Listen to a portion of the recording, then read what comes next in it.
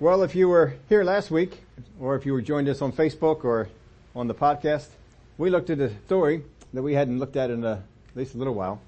We saw that the enemies of Israel came against them, and that through the lepers who'd gone down into the camp basically out of hopelessness, they found a great miracle.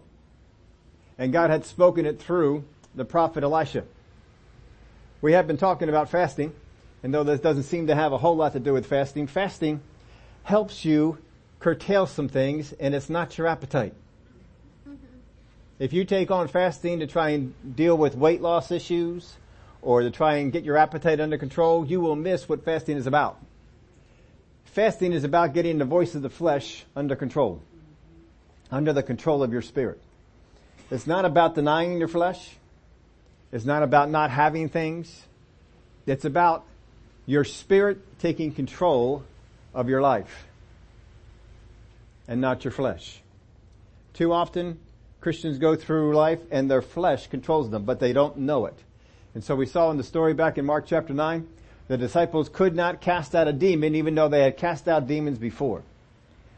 But they couldn't because of something that was on the inside of them, and Jesus said it's doubt and unbelief. That's the reason you couldn't cast it out.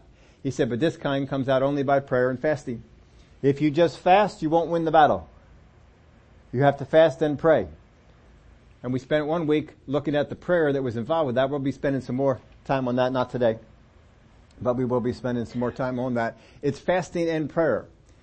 You see, your flesh is tied in with your emotions. That's why we looked at what we did last week with the king, because the king, he was seeing all this stuff going on around, but all of a sudden 2 women brought it right to his face. And he saw the face of the 2 women who had just cooked their son, or the one woman's son, yesterday and ate him. And now the other one's complaining because we want to cook the other one. And when we have stories that maybe they're going on all around us, but all of a sudden we see it, it stirs our emotions, and that's what it did with him. And it stirred his emotions, and he made an utterance with his mouth that he was going to kill Elisha, the prophet. Even though Elisha had nothing to do with it.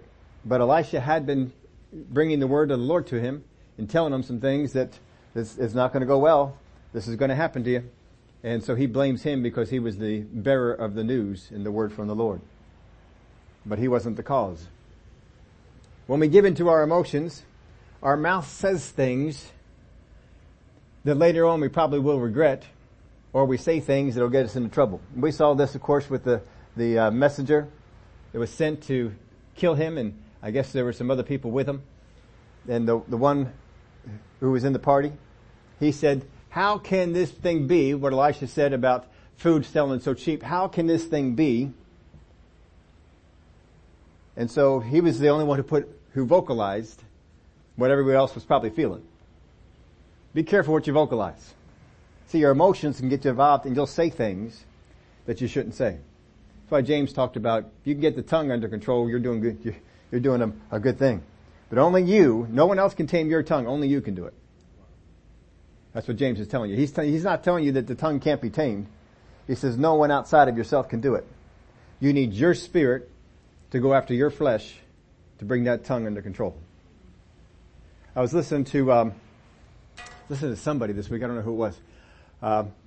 And they made a real interesting point about Jairus. This is an old message. It's not like it's anything new. I believe the guy's dead now. But it's still good stuff. He was talking about Jairus, and he was mentioning, he said it this way. He said, let me quote for you exactly what Jairus said after he got the news of his daughter. That was it. Did you get it? He said nothing. He said nothing. And he went on to talk this, but I love this correlation to it. A lot of people make confessions not out of faith, but out of fear. But they look like faith. Wow. You see, because it looks like faith, I think it is. When the disciples came up to that demon-possessed boy, said, come out in the name of Jesus, it looked like faith. But you see, that boy had carried on in such a way because of that demon spirit that it caused them to speak out of fear and not out of faith. Now don't get on the disciples' case because you've done it too. So have I. Think of it this way. How many times have you done this? You're going along, you're believing that you are healed in the name of Jesus. And then you go to the doctor for a routine checkup. And the doctor says, we found some things that are alarming. And they begin to tell you the things that are going to go on with you. How many of us come out of a doctor's office, by his stripes I am healed? Is that a confession out of faith? That's fear. That's a confession out of fear. You see, the only reason you said it is because of the fear that came up because of what he said. You don't always have to say something. If you were in faith for your healing and for your health before you went to the doctor's office, when you weren't going around saying, bless God, I'm healed, then you're just as much in faith when you get the bad report and you say nothing. Just don't change things because of fear. That's all. But you see, your emotions, when it gets stirred up, your flesh wants to stir them emotions, causing a problem. You see, it's just like the wind and the waves. One's causing the other. Those emotions get stirred up, and we want to say some things, and we speak them. Or just keep our mouth shut. Jairus, from the time he got the notice that his daughter died, said nothing. And a powerful miracle happened. What did Jesus tell him to do? Did he say, just have a good confession and we'll get this taken care of? He didn't say that, did he? Jesus gave him one instruction. Do not be afraid. That was it. That was all he said. See, it's his emotions heard that. If you just get the news your daughter is dead, how many know that's going to stir up your emotions? You cannot extract your emotions from your being, but you can control them. Instead of letting them control you, you can control it. Those emotions may stir up and say, emotions, I feel your pain. I feel your anger. But I am not speaking out of you. I'm speaking out of the Word. Now this came about way back from the beginning. See, you don't always know the battle that goes on the inside of me. Because I don't show it to you. So this is what fasting has taught me, is how to take those emotions and don't let them control you. But you know, when this was all going on, back in the beginning, and it came up on me, I don't know if somebody said something or it just came up on the inside of me, that you know what, we ought to be on Sunday mornings, every Sunday morning, just praying about this thing. Now as soon as that came up to me, something else came up. Don't make this bigger than it is. I said, oh. Now, I've got two voices going on the inside of me. It's through fasting and prayer I know how to recognize the right one. That's what you listen to. There's a purpose for telling you all this part of the story for what we're looking at today. We'll get to that in a minute.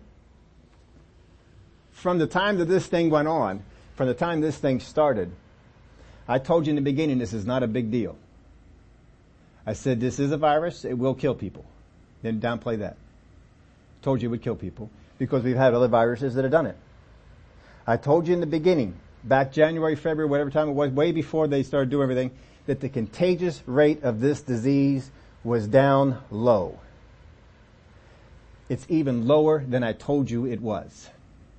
And I told you it was a low figure. It's even lower than that. I told you the death rate will not be as high as they said.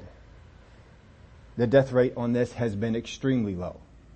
It was so low, they had to fabricate the numbers. And if we look at the case log at the end of the year, we're going to find out that the pneumonia deaths have gone way down. Flu deaths, which are 30 to 60,000 a year, will have gone way down.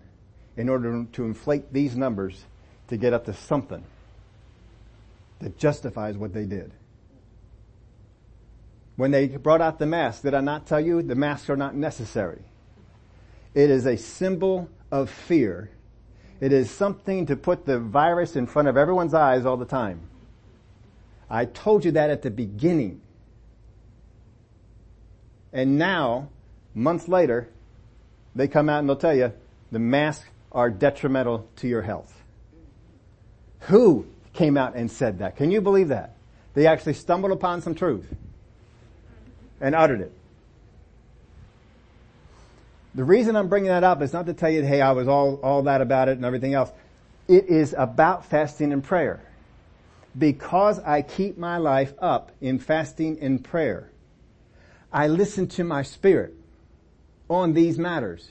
Every time one of these matters comes up, I listen to my spirit on the matter before I engage my mouth, before I speak something out. What is my spirit telling me about it? Amen. From the moment this started, I told you, I have a background in this stuff. I understand some articles that the general person won't understand because of some of the background I have on this. I didn't give you those information out of reading all that stuff. I gave it to you out of my spirit. My spirit, I said, God, is this a big deal? He said, no. Now my God knows what a big deal is because he talks about it in Revelation. You want to see a plague, you don't got to fabricate no numbers. 1/3 of the world's population will die in one day. Whew. That's a plague. Go back over to Egypt when they're carting the dead bodies out. The day after the plague hit. God knows what a plague is. He knows what a big deal is. Down in my spirit it said this is not a big deal, so I did not act like it was a big deal. So I know better. But you see, the more you train your spirit, the more you train yourself to respond to your spirit and not your flesh, the less you'll be moved by all this. Now here's what fasting and prayer will do.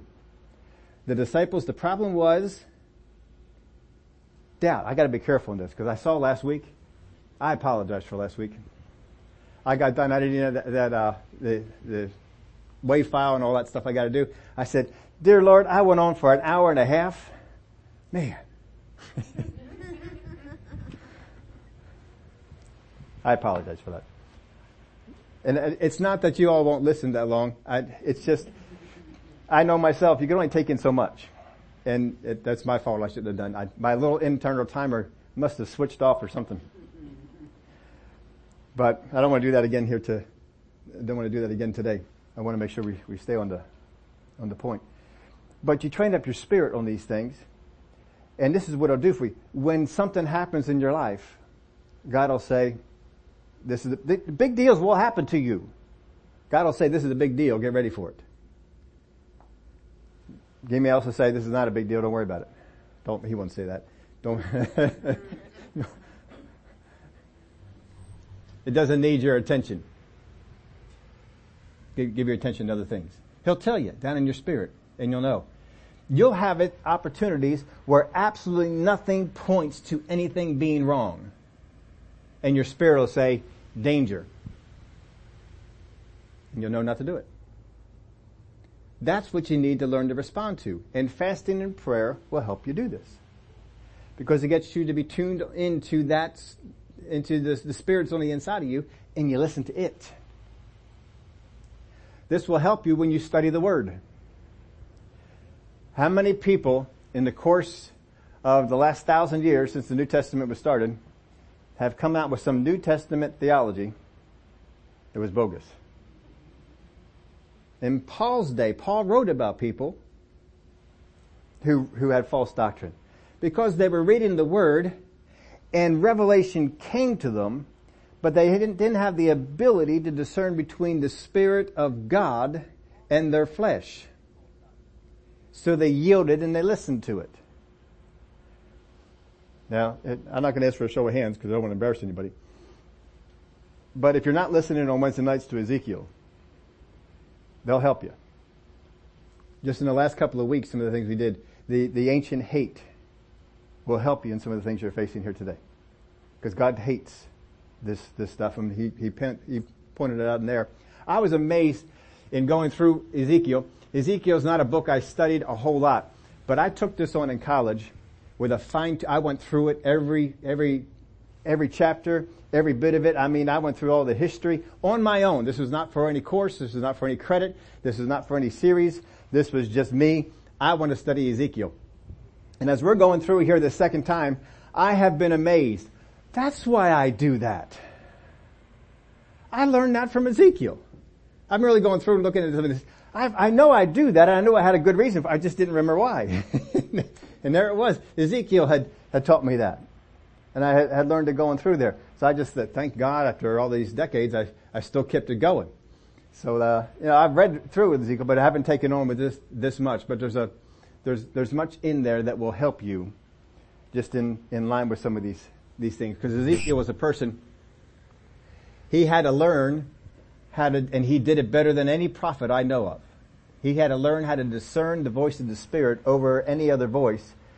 And he got so good at it that God gave him words that to this day no one believes he wrote. I don't mean the world. I mean Christian people write volumes as to why Ezekiel did not write it. He is too accurate. They said no one could have prophesied this to have happened. First time we saw that was in the prophecy about Tyre.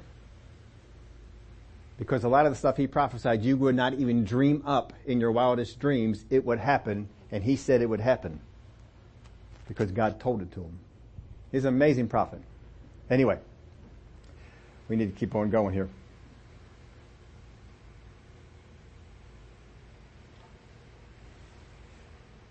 So we're looking here in Matthew chapter 10. I gave you this question if you were up on Facebook last night or saw it this morning. Is God into divisions? Because isn't that what Jesus says? Did he say, I came to divide? That's what he said. So if God is into divisions, here's why I put it to you, is all the division we're seeing around our country of God? So, now, and how many have ever asked that question before? I know one person did. They were kind enough to share that with me. I'll have to tell you, I've looked at this before, but, and I thought about it. And, as I was kind of mulling over this week, but this is one of our readings this week. I was reading through this and it said, God, I need to get the answer on that. And you see, when down in my spirit, this is why you got to get this spirit stuff down. When down in my spirit, I'm saying I need to get the answer on that. That means there's an answer ready. So I know my spirit is making that call, or my head just wants to know. I know the difference between that. And my spirit's making the call. So from the time we read that on that day, I've been meditating on this to bring this to you, because I knew there's an answer for it. Because God wouldn't stir my spirit. My head can get stirred up, but he wouldn't stir my spirit without wanting to give me the answer to the thing. We serve a good God that way. But Jesus had just, earlier in this chapter, sent the disciples out with authority, and they returned. Remember what they said when they returned? Even the demons are subject to us through your name. Now Matthew chapter 10 verse 16, he says, Behold, I send you out as sheep in the midst of the wolves. They had just finished that discourse. Behold, I send you. Isn't it nice having the scriptures back up there? Oh, man. Behold, I send you out as sheep in the midst of wolves. Therefore be wise as serpents and harmless as doves. Do you know that your Father, who loves you very much, y'all understand that? The Father loves you very much, and he is sending you, he is calling a sheep, into a field with wolves. Would you send, as a parent, would you send your daughter into a place that you knew was harmful? So how is it our loving Father sends us as sheep into the wolves.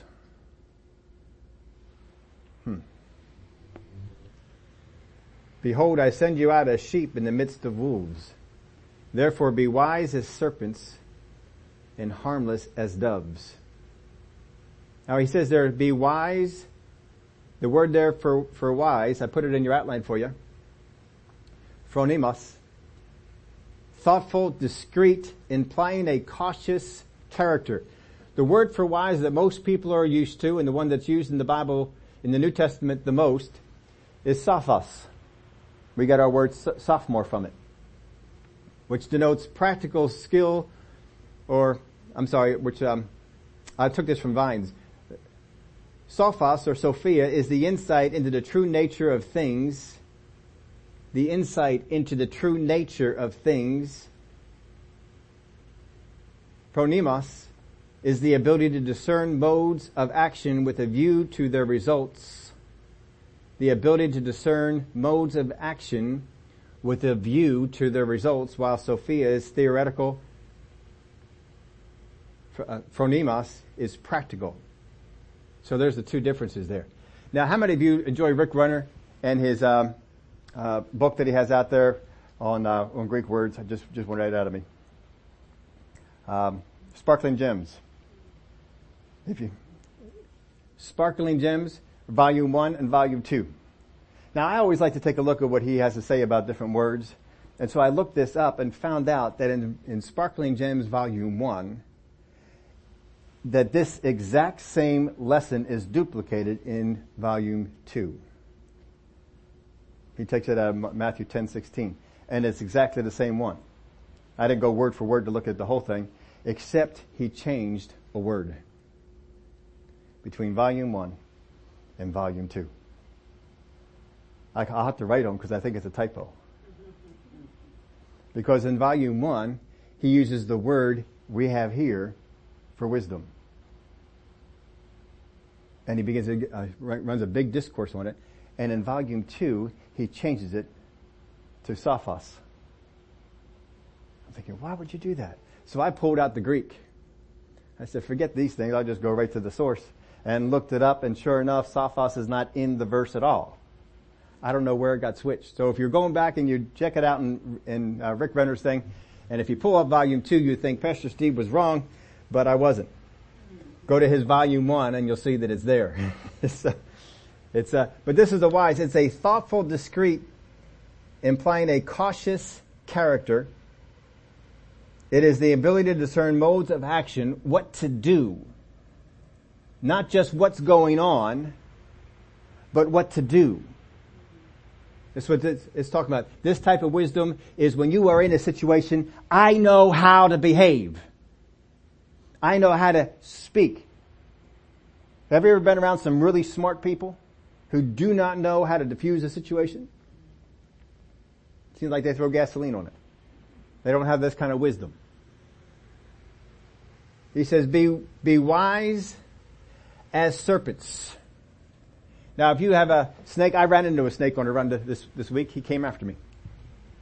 I wasn't afraid. It was a little garter snake. It was only about a foot long, but he got bold.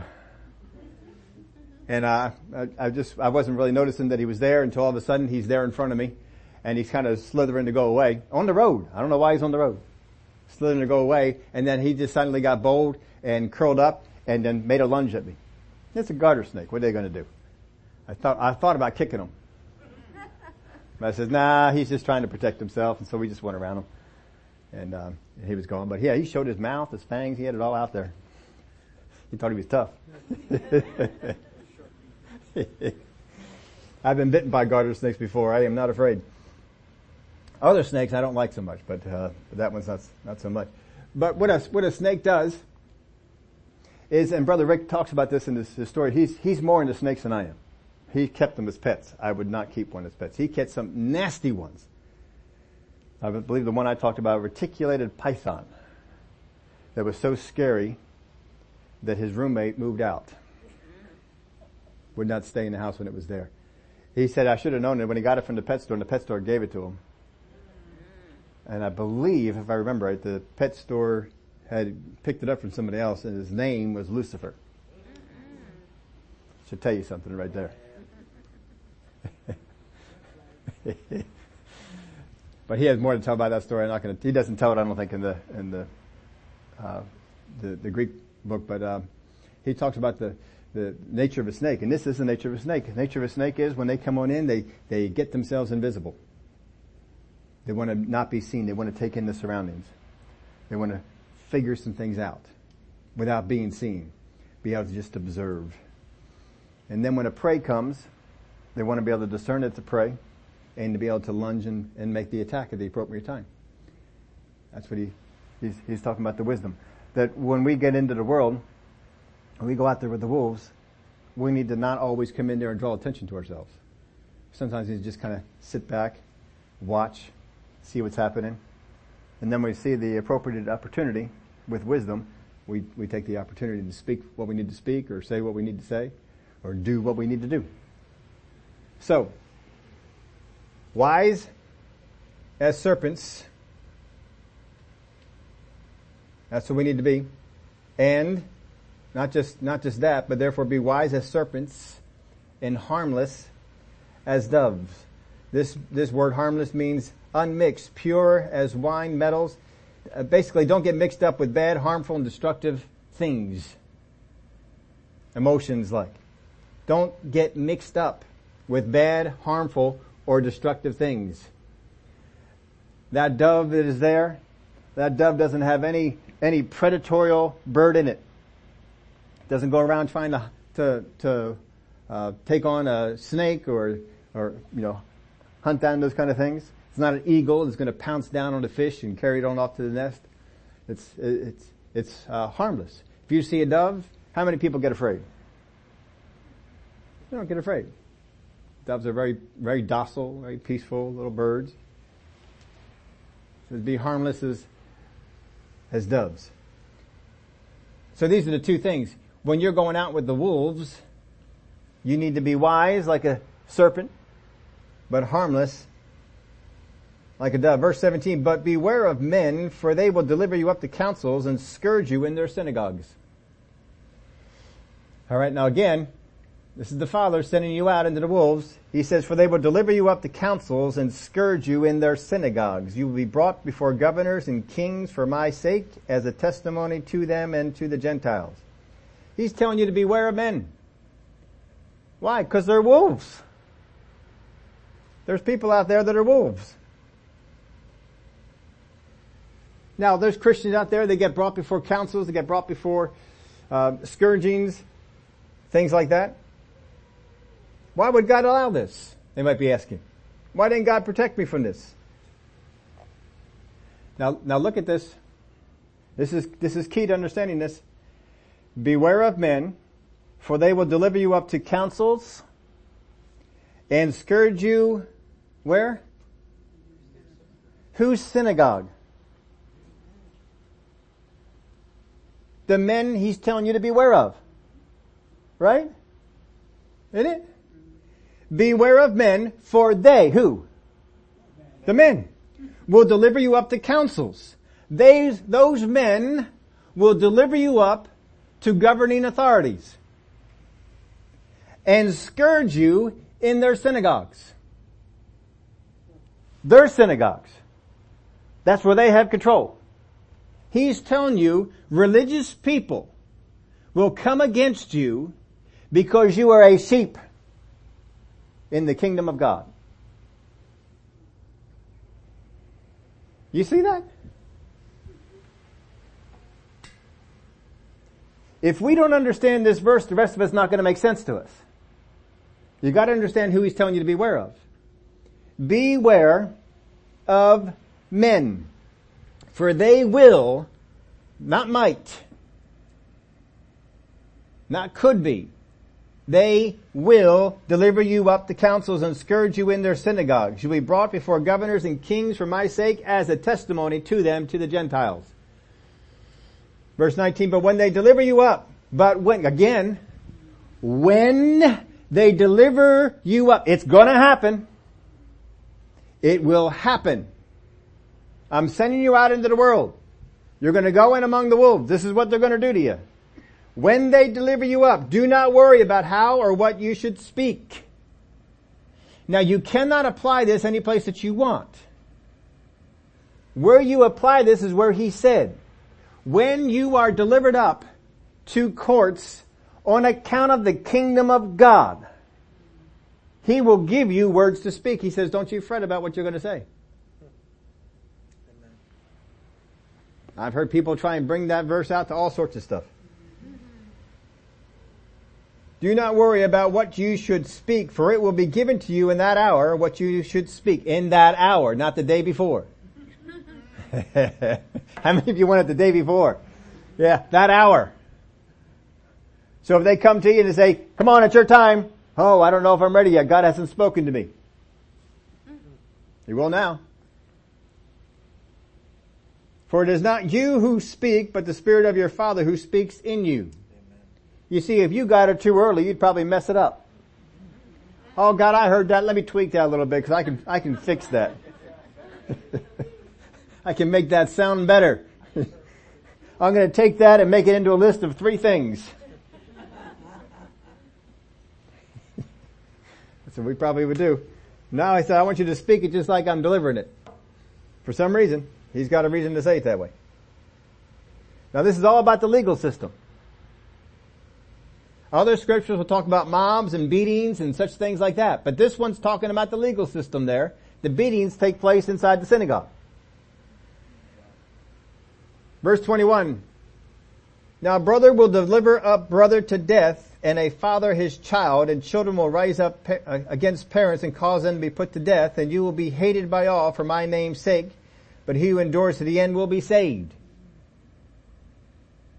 Now if you just take that verse by itself, you will not understand it. But if you take that verse in light of what he's already taught you, you'll understand it better.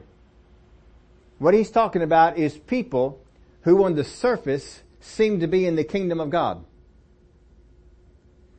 But all of a sudden you got off, and instead of pursuing, in this particular case, pursuing the things of Judaism, you pursue the things of Christ. When that happens, the people that are close to you will deliver you up. Brother will turn against brother. Families will be torn apart. Because what he's saying is, this issue is so powerful that even people you grew up with, even people that know you, will turn on you like that. What do you mean you serve Jesus Christ? We're Jews. We go to the synagogue. We don't believe in this Jesus. And immediately a wall is put up. And they don't like you anymore. We even know it today. The people who've grown up in some Catholic homes and didn't serve God at all, just kind of went to church, did the things they had to do, and then they got born again. My father was a victim of that. So I know it firsthand. He told us the stories. He got born again. He got saved in a Catholic home. I thought it was German Catholic all my years. My mom straightened me out when I was talking about it in church one time. She said, no, it was Irish Catholic. My dad was my grandfather was German Catholic. My grandmother was Irish Catholic. Evil woman. He's so evil, my father stood between as a barrier between us and her. And took a lot of abuse for it. Just to keep us protected from her. She was evil. You could feel the evil around her. I was little. You could feel the evil around her. He got saved, born again. She packed his bags and put them out on the porch. They were done. Just like that. So what he's talking about here, when you follow after the things of God, people will get mad at you. People who seem to love you will now hate you. I didn't say it, Jesus did. And children will rise up against parents and cause them to be put to death.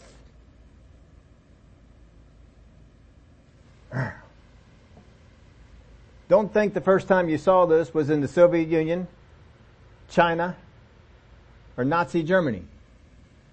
where children would turn in their parents for things. And we had this conversation with a couple of people. I don't think I've had it here in the church. But if you want a little homework assignment, because they don't teach this in school anymore. They don't teach so much in school anymore. But one of the things that was with the Nazis. Anybody? Is this a new phrase for anybody? The Stasi? Anybody never heard of the Stasi before?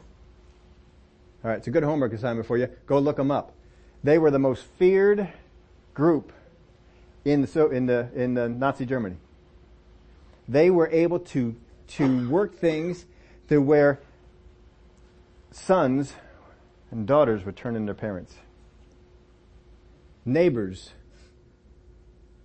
who had been very neighborly with each other would rat out the other one.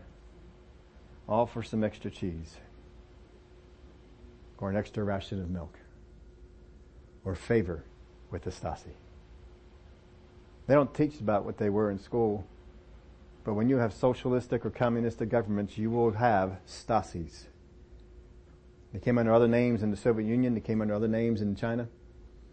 But they will have secret police who get informants and people in order to curry favor with these people they think are on their side, these wolves. They will turn in their neighbors. They will turn in their family. And children will raise up against parents and cause them to be put to death. And you will be hated by all for my name's sake. But he who endures to the end will be saved. You will be hated by who? All. Every time I read somebody new who gets this kick about the church being united and it's all just get along, we're all serving the same God. Every time I see somebody get on this kick, and I've seen it over the years many, many times. We all just need to be united. Why are we all in disagreement? Why do we have so many denominations? I'll tell you why we have denominations. Because the ones that started out that were on fire for God got cold. And there's a group of people inside that denomination who said, we're tired of being cold. We want to get hot again. And they broke off. I've told you these stories before. You're not going to be new to most of you. But the Methodists, when they started, were the modern day charismatics of their time. They were radical. Crazy. You would probably not be comfortable in a early Methodist service. Probably not you because, what are these people doing? I'm not sure that we should be doing this in church. They were a radical bunch. But you see, over time, they got a little more kosher, a little more adapted. And now you go into a Methodist church and we sing 3 songs, we hear a 20-minute message, and we go home. I've been in a Methodist church. I know what they do. So there's a group of people who got tired of the coldness that they had gotten in their services, and so they broke off. You know what they were called? They named themselves after the founder of the Methodist Church, John Wesley. And then we had the Wesleyans. And they came out. And they were radical. And they were crazy. And they had what we would consider to be unorthodox services. But then they got cold too. And another group came in and took their place. And it just keeps going on in church history. God always has the light. He always has the people that are on fire for Him. If you want to know why we have denominations, that's why. Folks, I am not willing to compromise on how we worship God in order to have unity. Does this chapter sound like Jesus is all concerned about unity? Doesn't sound like it, does it? You're going to find out a little bit, just to go on a little bit more, you're going to find out even more. He is not about unity. He says it right here. This is Jesus talking. Remember, Jesus doesn't say anything that the Father doesn't tell him to say. And you will be hated by all for my name's sake, but he who endures to the end will be saved. Now, what's this part about endure to the end? In other words, you hang on to what God has shown you to do, even though everybody hates you. People are coming against you, beating you in their synagogues, dragging you before courts, but you won't change. I want to give you a name for this? Paul. Paul was dragged before courts. You will stop preaching in the name of Jesus. No. Not going to do it. Peter and John, dragged before court. You will stop preaching in the name of Jesus. You think we ought to obey you or God? And we're going to obey God. See ya. How many times did they beat Paul in the synagogues? Or the synagogue leaders beating up Paul. Stop this. Nope. He says, I count myself, I'm glad that I was counted worthy to be beaten for the kingdom of God. He keeps going on. Tough to deal with a guy like that. He who endures to the end will be saved. Don't compromise. Don't give in to what the world wants you to believe, or what the world wants you to feel, or the emotions the world wants you to have, or the anger the world wants you to adopt. Stay on God's side. When they persecute you, again, when they persecute, not if, when they persecute you in this city, what's he say? I looked that word up. You know what it means? It means run. Get out. Now how many of you think, no, you should stay there and take it? What did Paul do when they persecuted him in one city? What did he do? He went to the next city. And when persecution followed him there, what did he do? He moved to the next city. When Jesus was in the city and they persecuted him, what did he do? He went on to the next city.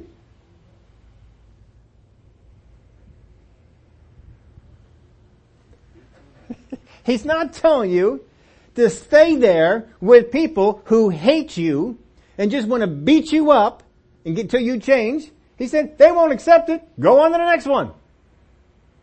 You were there. You gave them an opportunity. They refused it. So go on. Well, maybe that might help somebody. When they persecute you in this city, flee to another. For surely I say to you, you will not have gone through the cities of Israel before the Son of Man comes. In other words, there's always going to be a city for you to keep going to. Just keep going to another city. Until the Son of Man comes and you can stop. A disciple is not above his teacher, nor a servant above his master. In other words, do it like Jesus did. You're not above it.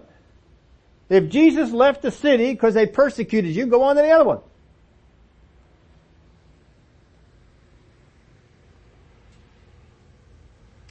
Verse 25. It is enough for a disciple that he be like his teacher and a servant like his master. If they have called the master of the house Beelzebub, how much more will they call those of his household? Therefore do not fear them, for there is nothing covered that will not be revealed, and hidden that will not be known. So that verse gives us a whole lot of clues right there. But he says it's enough for you. You don't have to surpass the teacher. You can just be like the teacher and you're good. That's all. But he says because of all this, don't fear them. Don't fear them. For there is nothing covered that will not be revealed, and hidden that will not be known. You see, when God's light comes on the scene, it reveals stuff. These people in these synagogues I should say, were hiding who they were, what they were, their intentions, their love for God. They covered it all up. They did not love God. They did not love His Word. They did not love the things of the kingdom. They did not love the work of the kingdom. But they presented themselves as if they did. And when Jesus came along and did the work of the kingdom, they hated Him. Didn't Jesus say, if you knew my Father, you would know that I do the works of my Father? Didn't He say that? See, they didn't know the Father.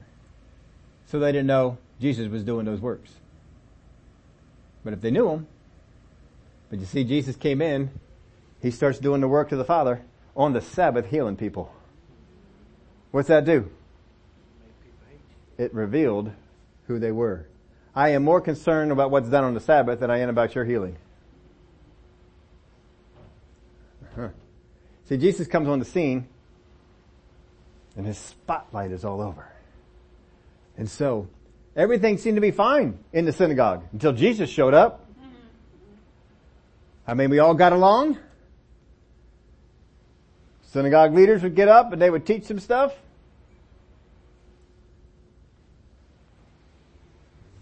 Then Jesus comes along and suddenly everybody's mad.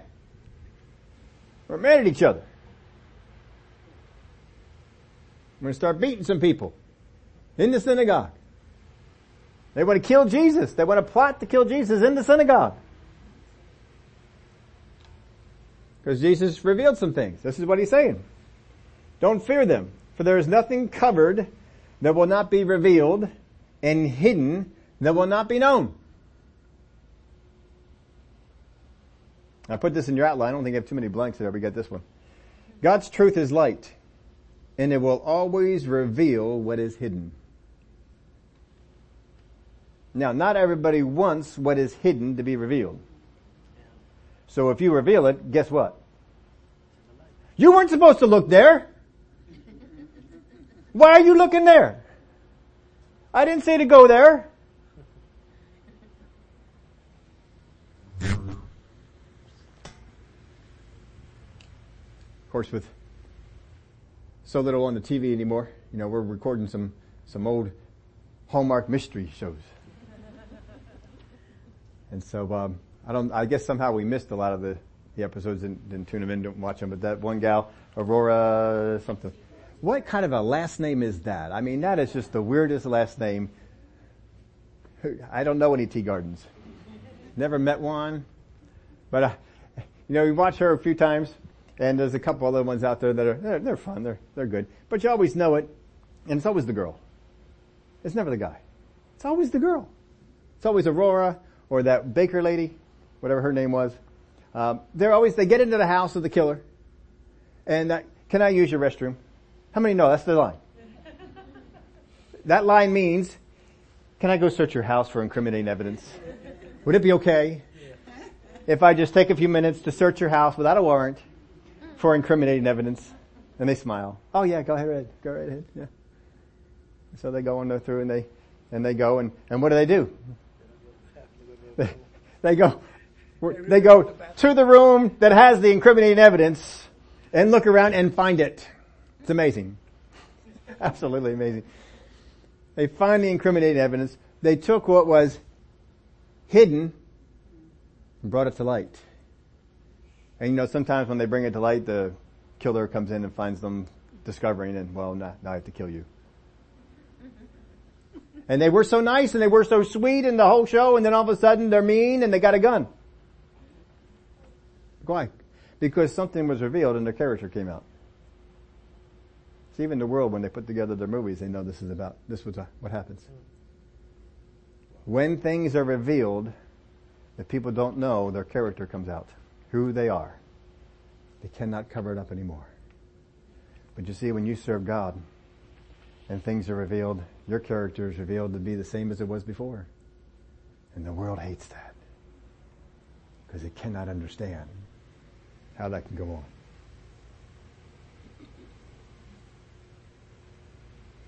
Verse 27. Whatever I tell you in the dark, speak in the light. Whatever I tell you in the dark, speak in the light. And what you hear in the ear, preach on the housetops. This is what he's saying here. When you are by yourself in your prayer time, wherever it is that you are, I am going to speak something to you. I am going to tell you some things that you would not know otherwise. And when you hear them, when I speak them into your ear, when I tell them to you in the dark, I want you to speak them in the light. I want you to come out where all can hear it. I said it to you in your ear. Just you heard it. But I want you to say it on the rooftops. I want everyone to hear. Now, if you're saying what God spoke to you quietly in your ear that reveals what's going on, and you speak it from the roof, what's going to happen? Some people are going to be mad with you. They're going to haul you before courts. They're going to beat you in the synagogues. And you will be hated by all men. If you want to see who's speaking these things, who is it that is hearing these things in the dark and speaking them in the light? Who is it? You're not going to like this answer. I'm going to tell it to you anyway. Who is it that hears these things in their ear and speaks them on the rooftop? You'll have no trouble finding them. Whoever the world hates is the one doing it. Not one, maybe there should be multiple ones. Multiple people around. Whoever the world hates. Just look at the world and look at where their anger is directed. That will tell you that one is speaking what God has told them. You don't have to wonder. Yeah, but I don't like that one. When she speaks things, she has that weird voice. I don't like it. When he speaks things, that don't matter. It's in the Word, folks. Whatever I tell you in the dark, speak in the light, and what you hear in the ear, preach on the housetops. When you do this, people will be mad with you. Now, if people don't hate you enough, you haven't heard enough or said it. So just listen and speak it more, and the hate will come. How many people are bold enough to pray this? Father God, not enough people hate me. I need more people to hate me. So give me your word. I will preach it. I will speak it. Because if you do, they will hate you. They will target you. All manner of evil will come against you. I gave you these 3 blanks. Whatever I tell you in the dark, this will be revelation. God is going to give you revelation. He's going to speak something to you. It might be revelation from His Word. It might be revelation into what's going on in your job. It might be revelation in what's going on in the world. It might be revelation in what's going on in your family. Revelation. He's going to speak revelation to you. He's going to reveal something that you would not know otherwise. After that, proclamation. You need to proclaim what it is that He said. Now, fasting and prayer gets you to make sure that you heard the words of God and you didn't hear the words of your flesh. Because revelation can come, and some people discern the revelation from their flesh as revelation from God. Fasting and prayer will help you discern that. Revelation, proclamation. 3rd, persecution. Once you proclaim it, just know you've made yourself a target. You will be persecuted. Revelation, proclamation, persecution. Verse 28, do not fear those who kill the body. Can you hear that? Yep. Do not fear those. All they can do is kill you. That's what He's saying. Don't fear them. All they can do is kill you. That's it. They can't do anything else. Do not fear those who kill the body, but cannot kill the soul. They can't touch your soul. Cannot touch it. But rather fear Him who is able to destroy both soul and body in hell. If you stay in fear of God, in that not that you're afraid that He's going to show, but Father God, I respect You. Above all other things, You are the one I respect or fear the most. Not afraid, but a respect fear. He says, are not 2 sparrows sold for a copper coin, and not one of them falls to the ground apart from your Father's will? But the very hairs of your head are all numbered. Do not fear, therefore, you are of more value than many sparrows. Therefore, whoever confesses me before men, him I will also confess before my Father who is in heaven. You see, it's hard to confess before men who want to kill you, who hate you, who are angry with you, who say all manner of evil about you. But He says, no, you stand up there and you confess them. When you stand in that atmosphere and you confess me, I'll confess you before my Father. When you get there, I'm going to say, I know this one. This one stood for us. This one stood for the kingdom. This one stood in the face of all kinds of opposition and did not back off of what we spoke to them. Oh, okay.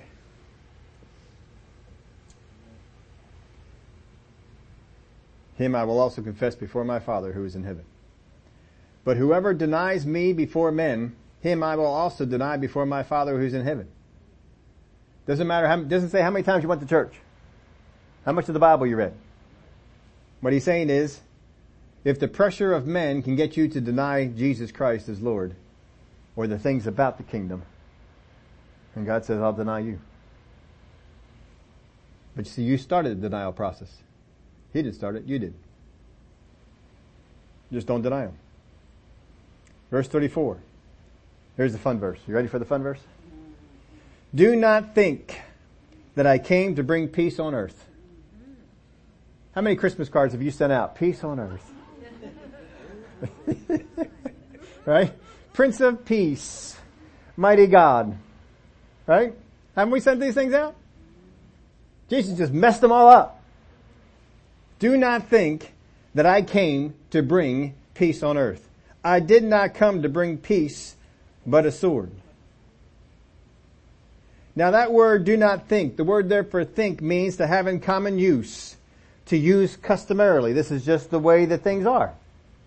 Consider, regard, suppose, think, or believe. Do not have as a common use. Do not let it become customary that you think I came to bring peace. Can he be more clear? Now that word there for peace is the word that means peace, quietness, rest, oneness. He says, do not think that I came to bring peace, quietness, rest, or oneness. Well, of course not. He's just telling you, you're going to go out there, the wolves, you're going to expose them for who they are, and they will get mad with you. Does this sound like the makings of peace? Absolutely not. I did not come to bring peace, but a sword. The word there for sword, I wrote it in your outline for you. The word there for sword is Machaira. The Machaira is the word Paul uses when he talks about the sword of the Spirit. It is used to define a Roman sword. It was before them as well. This word was in use before the Romans. This is not a word that was created for the Roman sword, but it is used to describe the Roman sword. Figuratively, this word means war, judicial punishment. Was he not just talking about judicial punishment? Or a sword. Thayers breaks it down in this 3 ways it is used. This is from Thayers. First off, the first way is a sword or a weapon. He came to bring a sword or a weapon. Second way, governing authority's ability to punish. The governing authority's ability to punish. And was that not what he was just talking about? Third way is violence, dissension, or the disruption of peace. And that is not also what he was talking about. With the people who headed up the synagogue, what are they going to do? They're going to beat you. They're going to break up their meeting to go out there and beat you for a while. Violence, dissension, disruption of peace. What happened when Jesus came into the synagogue and healed somebody on the Sabbath? Disruption of peace. He said, I did not come to bring peace, but a sword. For I have come to set a man against his father. Did you see that?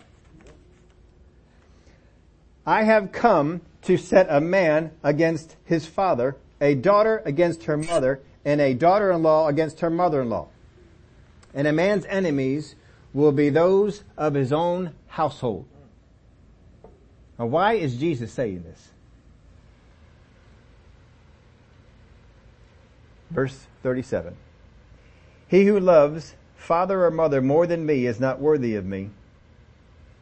And he who loves son or daughter more than me is not worthy of me. What he's saying here is this. I have come to bring truth. If you accept that truth, and you accept the light that I have for you, that will change you in such a way that if your family will not accept those changes in you, then I will have separated you from your family. That the only way you will have a oneness with your family is if you relinquish the truth that I gave you. But he says, that's what I did.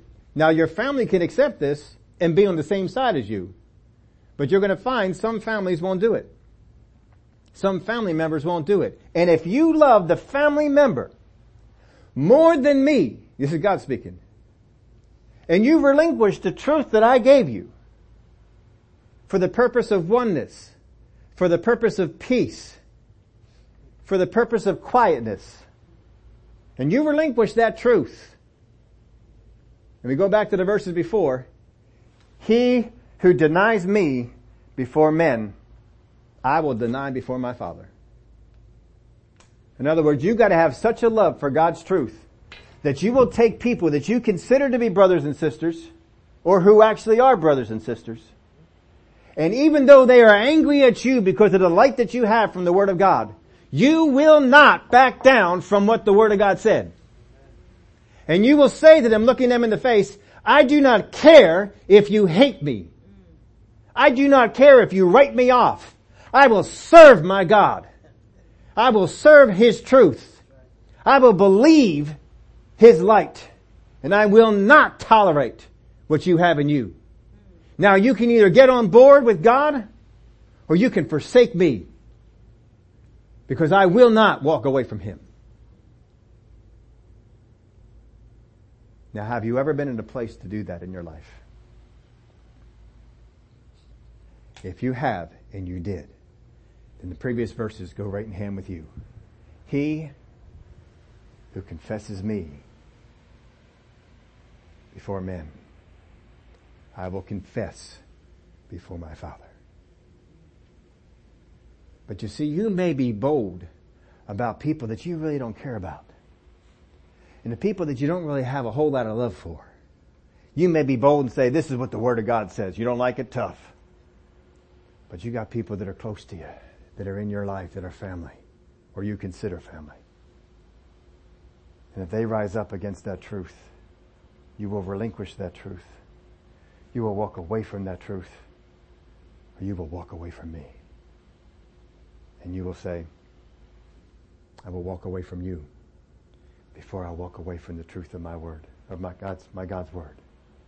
I will walk away from you before I will ever walk away from Him.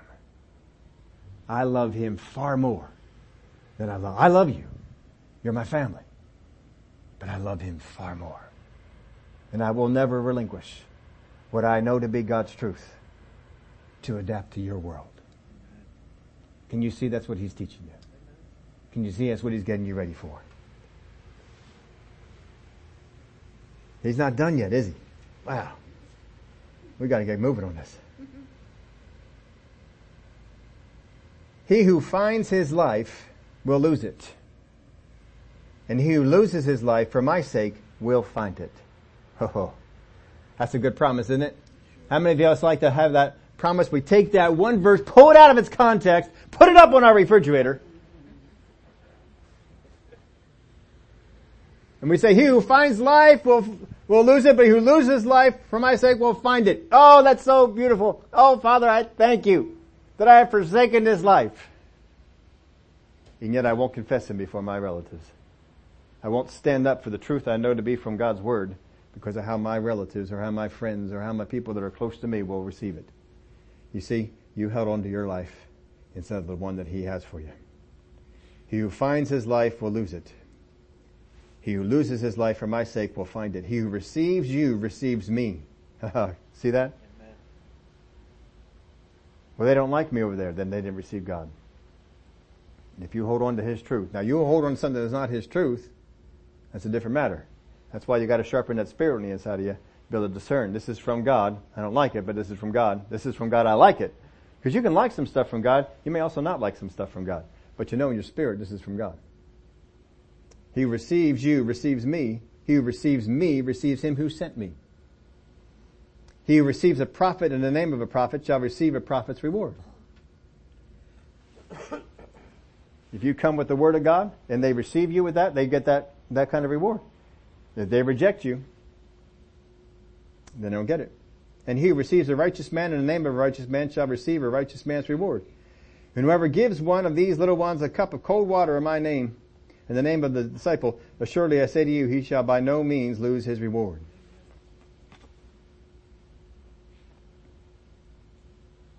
Now verse 38, let me read that to you again. He who does not take up his cross and follow after me is not worthy of me. Some years ago, some of you may remember, we did a Good Friday service on this, about taking up your cross and what that is. A lot of people say, well, this is just my cross to bear. That is not the case. A cross is a purpose from God. God said, this is what I need you to do. It's hard, it's difficult, and it'll push you to the very edge of what you think you can do. But I need you to bear it. I need you to take this.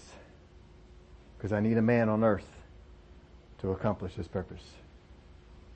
Your cross is not some injury or some sickness or some crazy thing like that. It's a purpose that God gave you. But know this, God's word brings light. What was hidden will be exposed. And there will be trouble for those who expose and panic to cover it up again. This is what you will do when you walk into a place. You will expose what is hidden. Now this lifestyle is not all that, this is not all that glamorous. You may walk into a family gathering, minding your own business. And then all of a sudden God speaks something in your ear. Oh dear Lord, I don't want to say that now.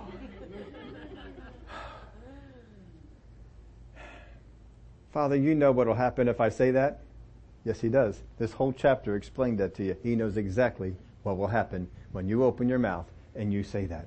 They will hate me from this moment on. Which one you're going to choose? Me or them?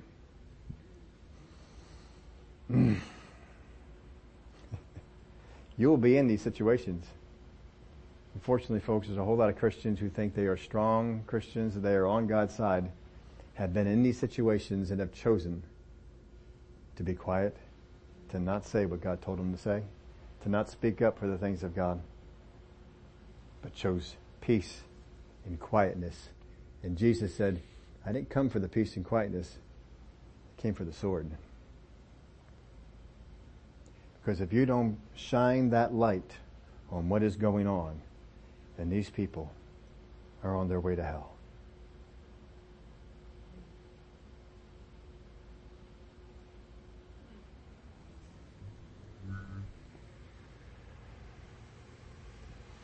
John 16:33, words of Jesus. These things I have spoken to you that in me you may have peace. How many like that verse better? How many want to cross off Matthew completely? Just get rid of that whole chapter. Let's go with John. I like John better anyway. These things I have spoken to you that in me you may have peace. In the world you will have tribulation, but be of good cheer. I have overcome the world. In the world you will have tribulation. If in this world you are not having tribulation for the things of God, maybe it is because you are not standing for the things of God like you think.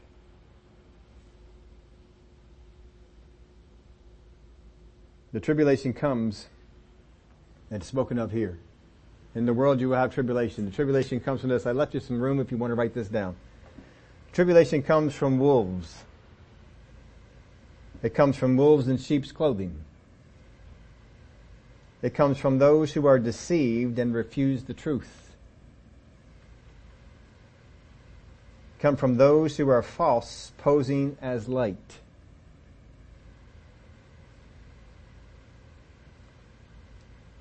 And those who are in darkness and wish to remain. Wolves in sheep's clothing, those who are deceived and refuse the truth, those who are false posing as light, and those who are in darkness and wish to stay there. If we are divided, make sure it is not a division stirred up by wolves, deceivers, and people of darkness. We have been warned. Don't fall into the wrong kind of division. Be divided from what is false, but not from those pursuing God's truth, but just aren't as far along as maybe you are. Don't be divided from them. They're pursuing God's truth, but they haven't quite come into the maturity. They don't quite know the things to do, but they're pursuing God. You're in your spirit. See, in your spirit, you'll know him. In your spirit. Jesus said this. If you knew my Father, you knew I was of him. I can look on somebody and say, no, they're not very mature yet. They haven't gotten rid of a whole lot of the bad stuff yet. But I know my Father. He's in them. He's in them. Don't be divided from them. Don't be divided on matters that are not foundational to the gospel. I don't get divided with people because they don't believe in the tribulation period the way I do. Because you know what? When Jesus comes for his church, he comes for them all. He comes for you whether you believe in him or not. Whether you believed in the pre, post, or none at all. Doesn't matter what kind of rapture you believe in. When he comes, he's taking those that are his. So it doesn't matter. If that person wants to believe, I don't think there is a tribulation. Yeah, that's fine. We can still fellowship. Because that's not a foundational matter. Amen. But there's some foundational matters, and if you differ on those, folks, I'm not even having fellowship with you. I'm not doing anything in that area. When we have that as a problem. There's some things about the love of God. You separate on that. No, we're not having fellowship. Some things about the purity of what the Spirit of God speaks to us. I'm not having fellowship with people who corrupt what God says and attribute things to God. Thus saith the Lord. And God hasn't said that. I'm not having fellowship with that. I'm walking away. That's false. I will be divided from what is false. And no one will pressure me to have unity with it. Because it's false. Did Paul have unity with what was false? How many false things did he call out? When Jesus walked in amongst the Pharisees, did he say, guys, we just need to get along? When John first saw the Pharisees coming up, what did he call them? Hey, brethren. Call them vipers. Hypocrites. Yeah, use that word too. That doesn't sound like somebody who's going after unity. Because I will not unite with what is false. Because if I unite with what is false, this is one of the things I was alluding at the beginning. One of the things we got into in Ezekiel. We got into this. I was studying this. I gave you some stuff. Some of it was just fresh. I was just getting it. But I'll tell you what, I've meditated on it since then and pulled out some more. When you pull in what is false, you will not be able to receive what is true. That came out of one of the Ezekiel ones, one of the recent ones. If I accept what is false, it is impossible for what is true to get in me. Impossible. I'll go back to your Hallmark movies. How many times has the girl or the guy received false information about the girl or the guy they like? How many times that happened? They see something going on and it's false. Because of that false thing they believe, what happens to the relationship?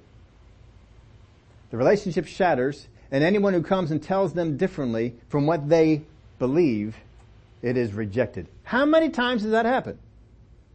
Because that's what happens in real life. When I accept what is false, what is true will fall away.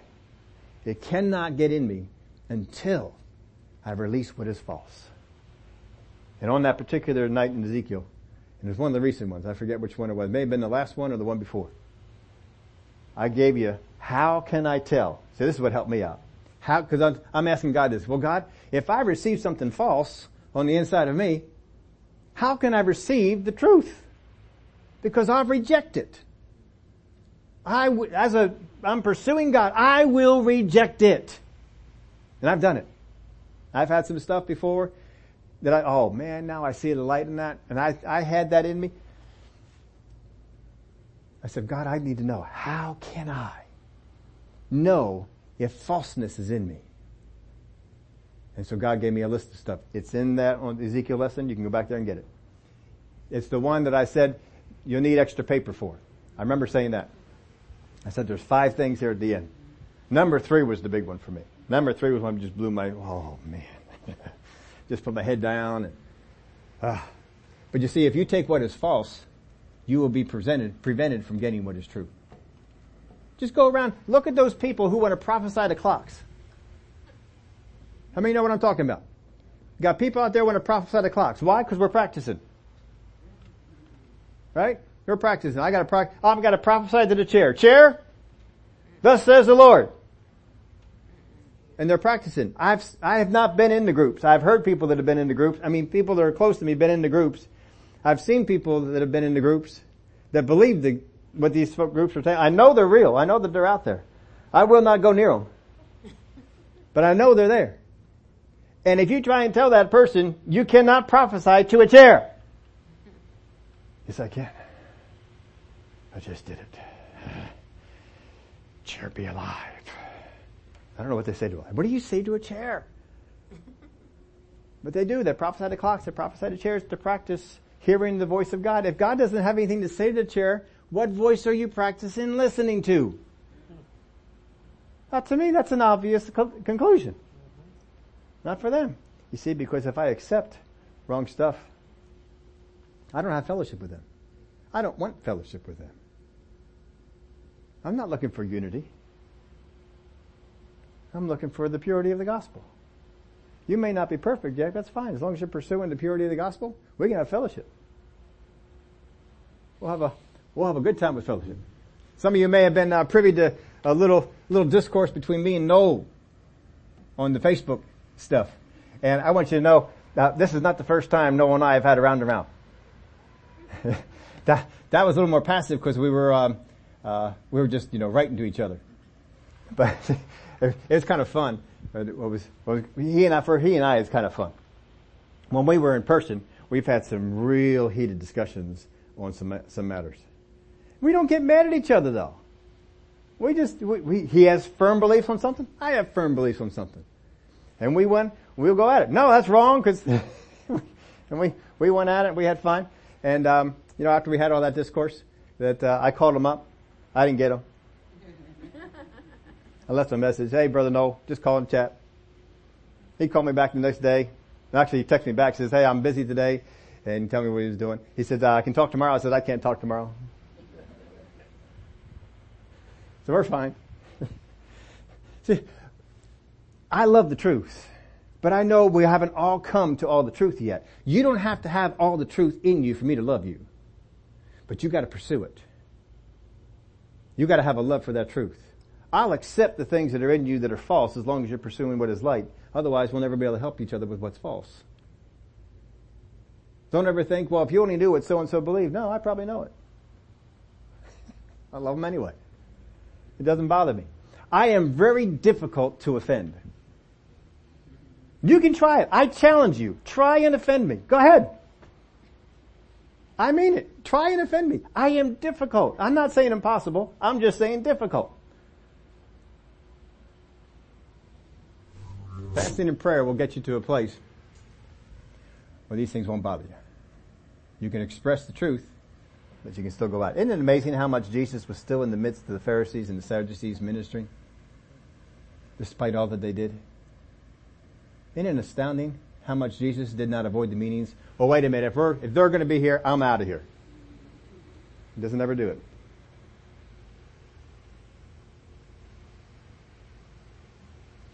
Would y'all stand up with me?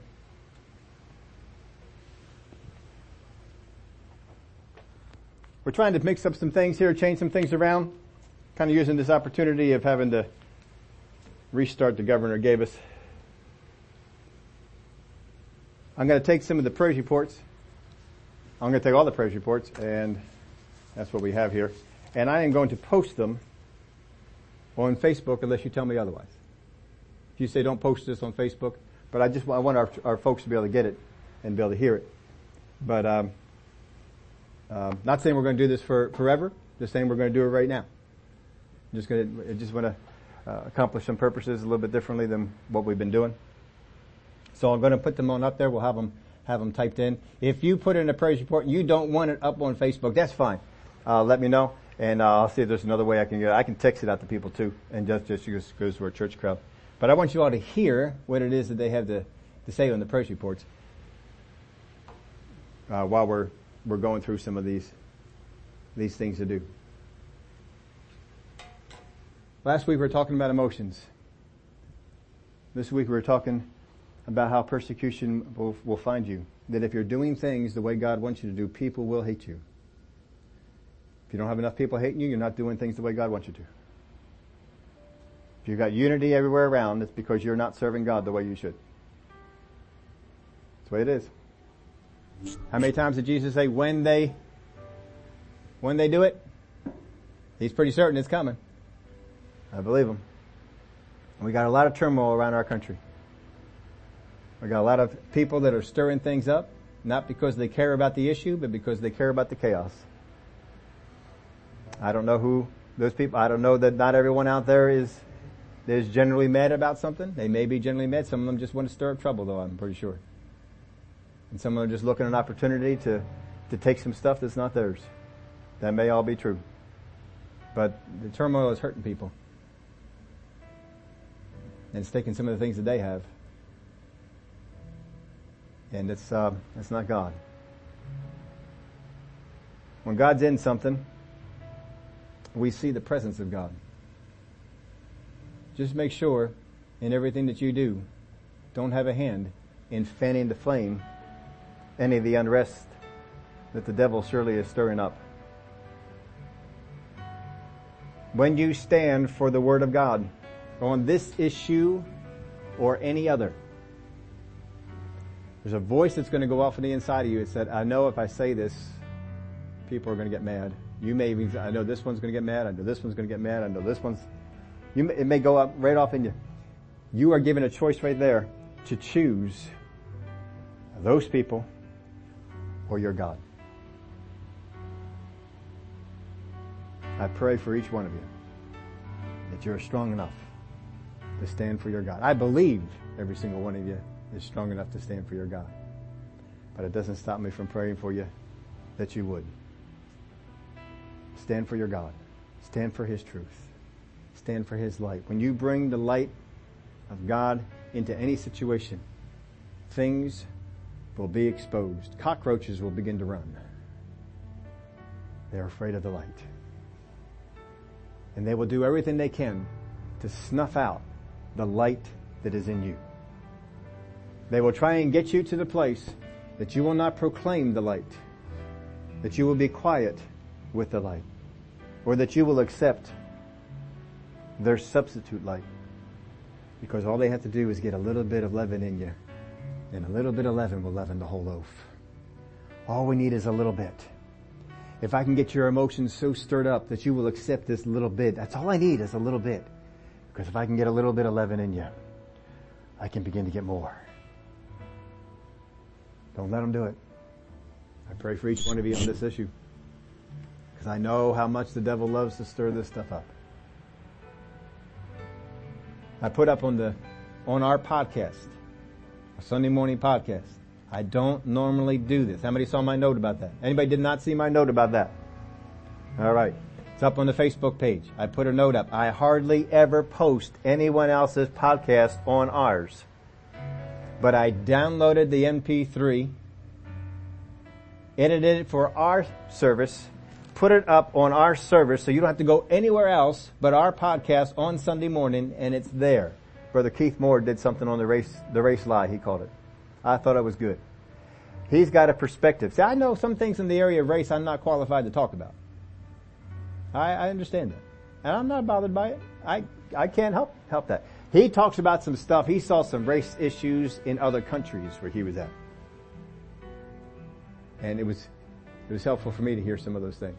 But I thought he did a wonderful job with it. I can't force you to go out there and listen to it, but I hope that you do. It's on the Sunday morning. You can download it in our podcast. There's a link to it on the Facebook page. You can just click the link and you can play it. I'm trying to make it as easy as possible. You can also just go right to his site if you already get his Sunday morning stuff, and you can get it right from there. But you got enough ways to listen to it. It was a good one to hit. But you have light in you. There's a whole lot of people out there running around these streets have nothing but darkness on the inside of them. And understand this about your Father as much as He loves you. He says, I am sending you out as sheep in the midst of wolves. I know where I'm sending you. This is what I'm paraphrasing this. I know where I'm sending you is dangerous. I know that there are people who want to hurt you. I know there are people who want to suppress what it is that you know to be the truth. I know that when you proclaim these words, they will beat you. They will hate you. They will separate from you. Families will be disrupted. I know this is coming. Do not think that because this comes, this is not of me. He's warned you. Just understand, if you stand for the truth of God's Word, these things will happen. But then He gives us the end picture. But when we get to heaven and you're standing before the Father, Jesus is going to turn to the Father and He's going to say, yeah, it's Ethel Waters. I know her. It's Orlando Rodriguez. I know him. That's Vanessa Porter. Yeah, I know him. Oh, I don't want to get to that place. And he says, I'm not sure I know this one.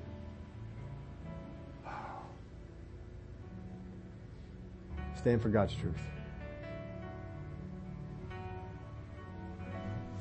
Father, we dedicate ourselves to you. We know we are sheep, like sheep going out into a world of wolves. We know the darkness is all around us, but in us is the light. That light that is in us does not depend on any other source. It is the light that comes from you.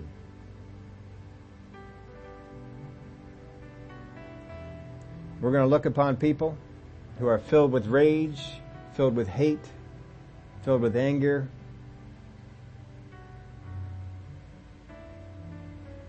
They're going to do some things and say some things that will stir up our emotions. But Father, we commit that even if these things get to the place where father and mother and sister and brothers are divided, we will not separate from you. We will not leave your truth. We will not leave your word. We will not let division come between us and other brothers and sisters who love and care for you. For truly, they are our family. And just as Jesus was sitting in the synagogue teaching, and the people came to him and said, your mother and your brothers, they're outside and they're calling you. Jesus said to him, who are my mother and my brothers?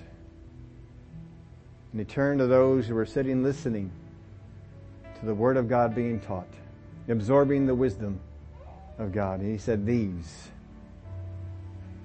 are my mothers and brothers. The view of Jesus is that the people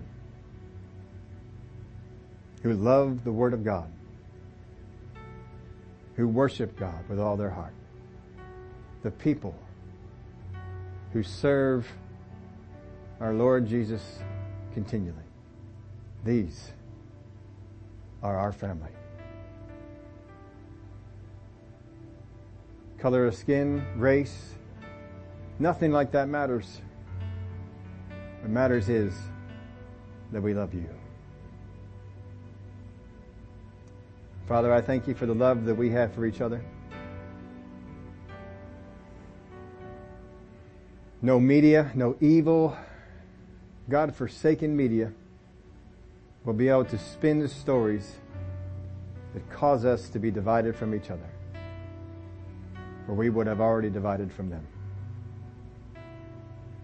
We divide ourselves from those things that are of Satan, that are not of God, that are of the kingdom of darkness.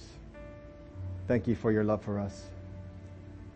Thank you for the opportunities we'll have this week to hear the things you whisper in our ear and to proclaim them from the rooftops.